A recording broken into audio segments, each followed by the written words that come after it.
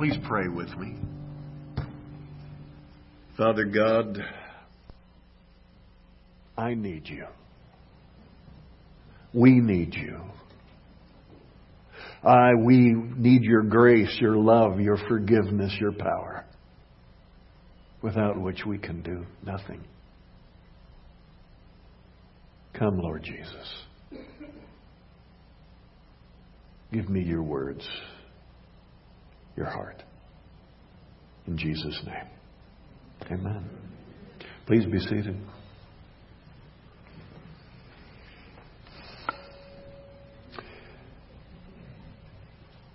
Where is God?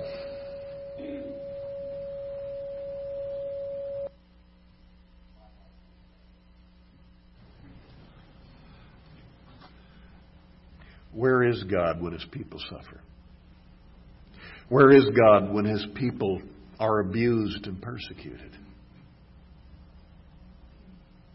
Think of what you've seen on TV in so many recent years of how believers around the world are being mistreated and abused. Today we celebrate Ascension Day. We celebrate the day when the Father took Jesus back up into heaven bodily. We celebrate the day when Jesus took His seat at the right hand of the Father. Jesus, who experientially understands our humanity. Jesus, who understands what it's like to be tempted, what it's like to be hungry, what it's like to be lonely, what it's like to be abused, what it's like to suffer, what it's like to die.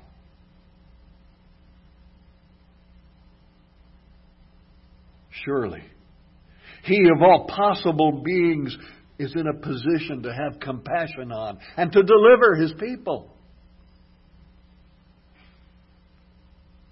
Yet, the persecution of Christians around the world is severe and getting worse.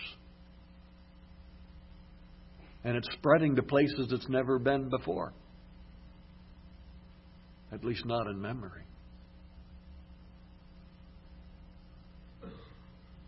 True, now and then we do hear of miraculous escapes. We hear of things that only God Himself could pull off. I've met Rwandan Bishop Alexis and my African friends. I know I'm going to butcher this, but Belinda Bagabo, who wrote the book Rescued by Angels, the stories of miracles during the Rwandan genocide. And Bishop Alexis could give an account after an account after an account where miraculous things happened. Things that should never have happened. And he and his family and the people who were hiding with him were delivered.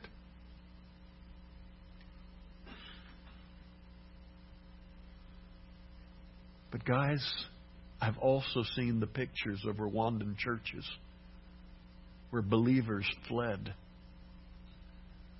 And the churches were full of their skeletons because God didn't deliver them.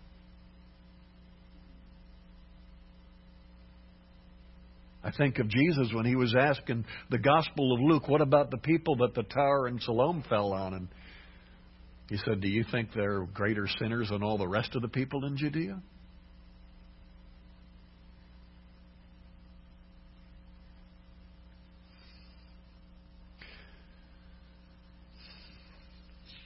So what is God doing? What's behind it all? I think of Corrie ten Boom, survivor of the Holocaust, survivor of the death camps.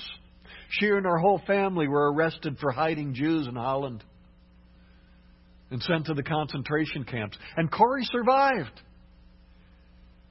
And she tells mighty stories, or told mighty stories about how there is no pit of hell so deep that the love of God cannot reach into it. And yet, Corrie was one of two members of her family to survive. Her beloved sister, Betsy, her father, all of her brothers and sisters died.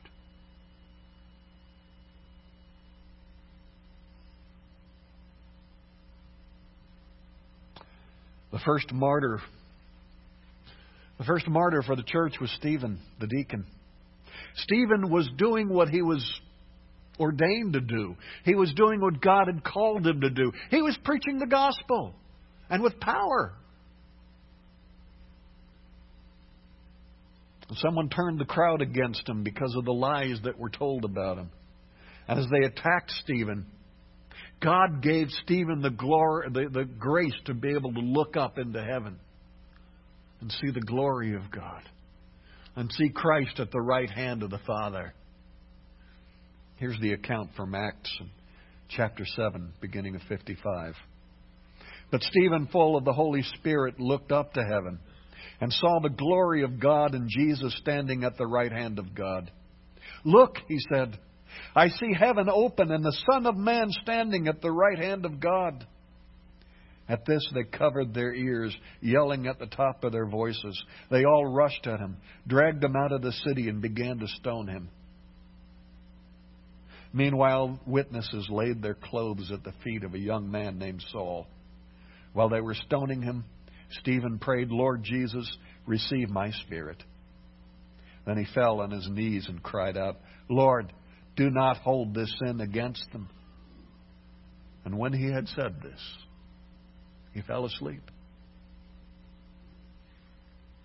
You know, in that same book of Acts, just a few chapters earlier, there's the story about Peter and John. And they were arrested and in prison. And God got them out. He sent an angel to deliver them. But not for Stephen. How come? What gives? Thinking about this sermon, I took out an old copy of Nave's Topical Bible and looked up persecution. And I know the Scriptures reasonably well, but I was stunned at Scripture after Scripture, passage after passage, section after section, devoted to the persecution of the church. We must skip over those verses when we read. At least I must have.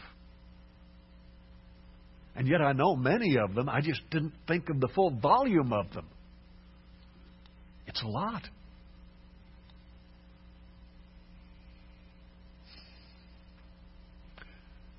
But I think in the United States, so many of us grew up with a theology that says all that talk about suffering, that was for the early church, and that was for the tribulation, and in between, hey, it is just smooth sailing. And God's just going to bless and bless and bless. But I think that our brothers and sisters in Pakistan, India, China, North Korea, Indonesia, Nigeria, and a whole lot of other places would be shaking their heads saying, "What are you thinking?" Because they have seen their churches bombed, their villages burned. Many of them have been shot, hacked to death, decapitated, or burned alive. Because of what?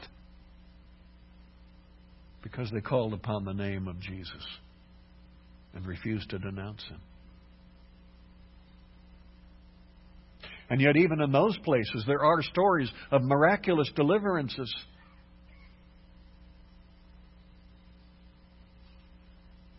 Our reading from Acts today is one of those stories of a miraculous deliverance. Acts 16, beginning in verse 20. They brought them before the magistrates and said, "These men are Jews and are throwing our city into an uproar by advocating customs unlawful for us Romans to accept or practice."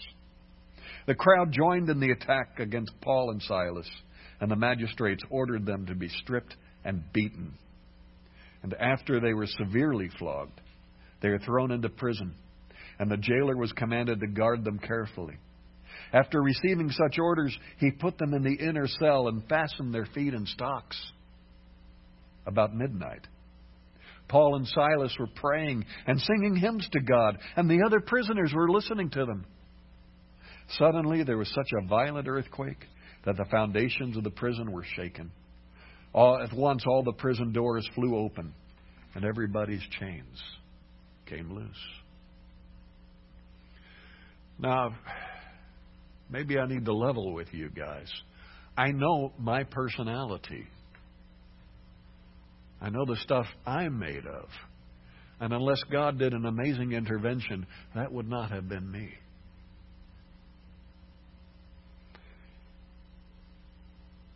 I really can't relate to the reaction Paul and Silas had. Because my reaction would have been to say, God, what are you doing? I was simply trying to do what you asked me to do. I was doing what you told me to do. I was out. I was preaching the gospel. And these people told lies about me. I am beaten and flogged. I'm locked in a prison. And where are you?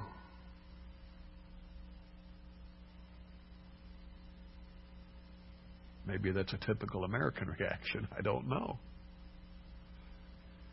But that wasn't Paul and Silas, was it? They were singing hymns. They were praying. It doesn't say it, but I have no doubt they were praising God. And everyone was listening to them. What a difference.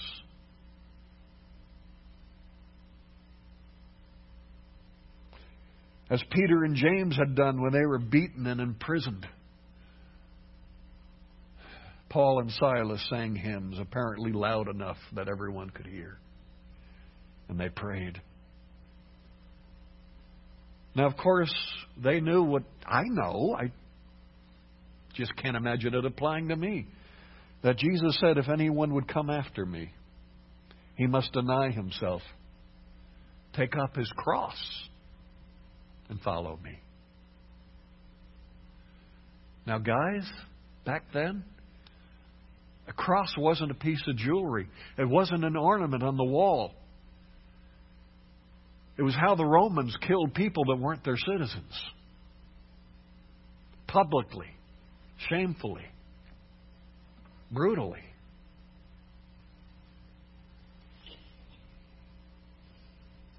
You know, in Acts 5th chapter, verse 41,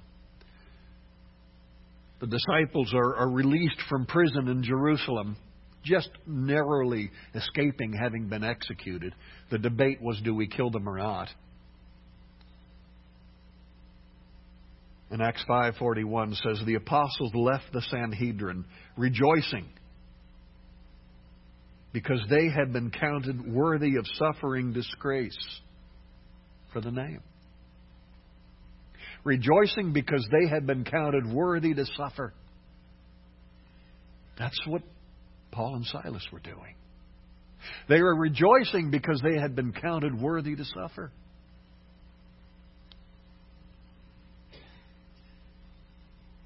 And St. Paul also wrote this about the experience of those who believed in Jesus. In 2 Timothy 3, beginning with the 10th verse. You, however, know all about my teaching, my life, my way of life, rather, my purpose, faith, patience, love, endurance, persecution, sufferings. What kind of things happened to me in Antioch, Iconium, and Lystra? The persecutions I endured. Yet the Lord rescued me from all of them. Then listen to this. In fact, everyone who wants to live a godly life in Christ Jesus will be persecuted. Not may, will. Everyone who wants to live a godly life in Christ Jesus will be persecuted.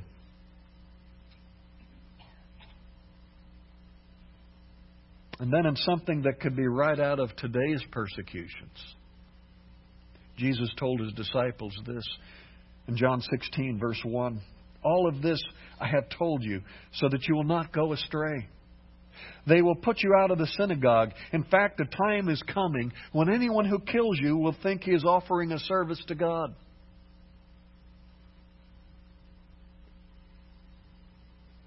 They will do such things because they have not known the Father or me. The Apostle Paul even says that some people in churches are specifically chosen for persecution, and that it's an honor. To the church in the city of Philippi, Paul wrote this in Philippians 1:27. Whatever happens, conduct yourself in a manner worthy of the gospel of Christ. Then whether I come and see you or only hear about you in my absence, I will know that you stand firm in one spirit, contending as one man for the faith of the gospel, without being frightened in any way by those who oppose you. This is a sign to them that they will be destroyed, but that you will be saved, and that by God. For it has been granted to you, on behalf of Christ, not only to believe in Him, but also to suffer for Him. It has been granted to you to believe and to suffer. Since you are going through the same struggle you saw I had, and now hear that I have still. So, what else can we know about all of this? Our gospel reading this morning is from John 17. All of John 17 is a prayer of Jesus. Sometimes it's been called the high priestly prayer. Jesus prayed it on the night of His, or the evening of His betrayal. The night before He was tried and crucified. The very first sentence of that prayer is this, John 17:1. After Jesus said this, He looked toward heaven and prayed, Father, the time has come. Glorify your Son, that your Son may glorify you. Hours after praying this prayer, Jesus was betrayed, falsely accused, insulted, beaten, crucified, and buried. Father, glorify your Son. Of course, after those things, He was also resurrected, also ascended. But it's hard to escape the notion that His suffering was somehow a vital part of His being glorified. Now, our gospel reading today is from further down in that same prayer of John 17. And looking at the 22nd verse, we read where Jesus prayed for His disciples. In John 17:22, I have given them the glory you gave me.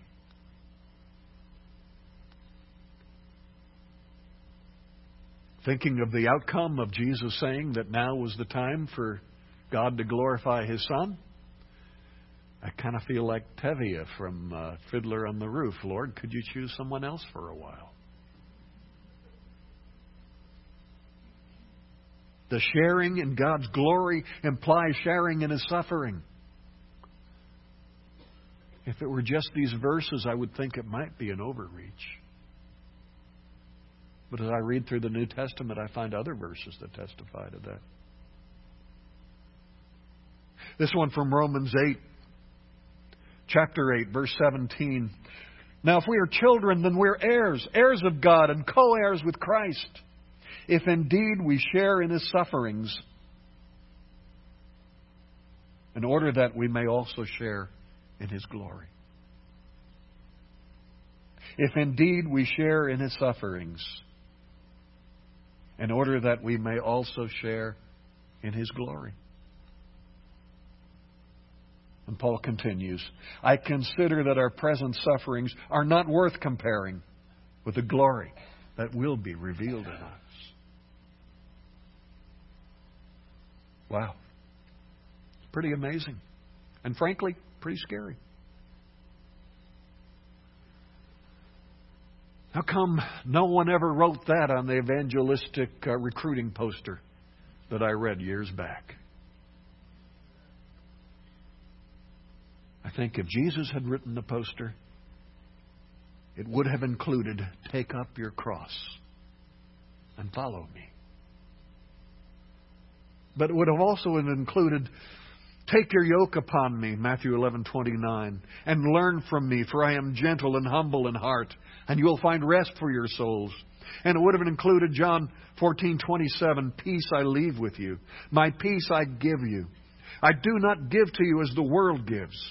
Do not let your hearts be troubled, and do not be afraid. And of course, John 6:40. For my Father's will is that everyone who looks to the Son and believes in Him shall have eternal life, and I will raise him up at the last day. Had the assigned text today, the appointed text today, had been the actual passage of the ascension, I probably would have spent more time on the fact that the one who truly knows humanity, who truly knows what it is to be a human being, now sits at the right hand of power. And I would have talked about, now that Jesus is gone, what are His disciples supposed to do?